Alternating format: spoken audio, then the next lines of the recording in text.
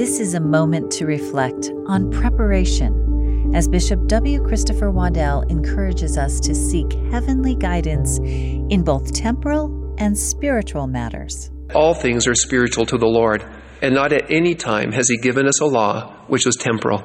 Everything then points to Jesus Christ, is the foundation upon which we must build, even our temporal preparedness.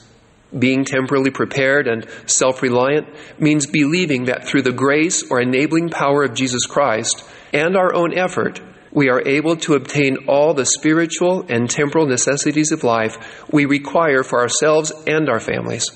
Additional aspects of a spiritual foundation for temporal preparedness includes acting in wisdom and order, which implies a gradual buildup of food storage and savings over time, as well as embracing small and simple means, which is a demonstration of faith that the Lord will magnify our small but consistent efforts.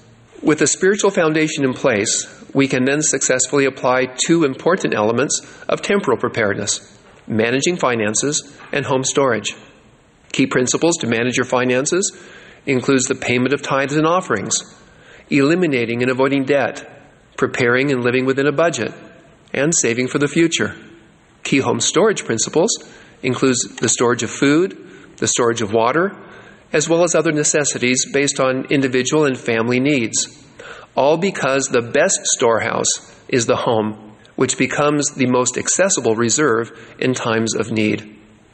As we embrace the spiritual principles and seek inspiration from the Lord, we will be guided to know the Lord's will for us individually and as families, and how best to apply the important principles of temporal preparedness. The most important step of all is to begin.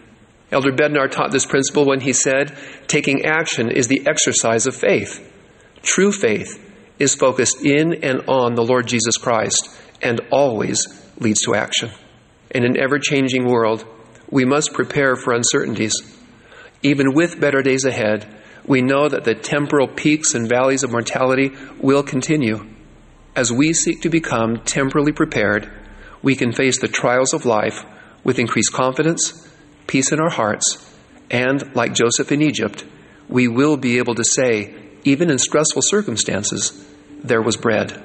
That was an excerpt from Bishop W. Christopher Waddell's talk, There Was Bread. This is a moment to reflect.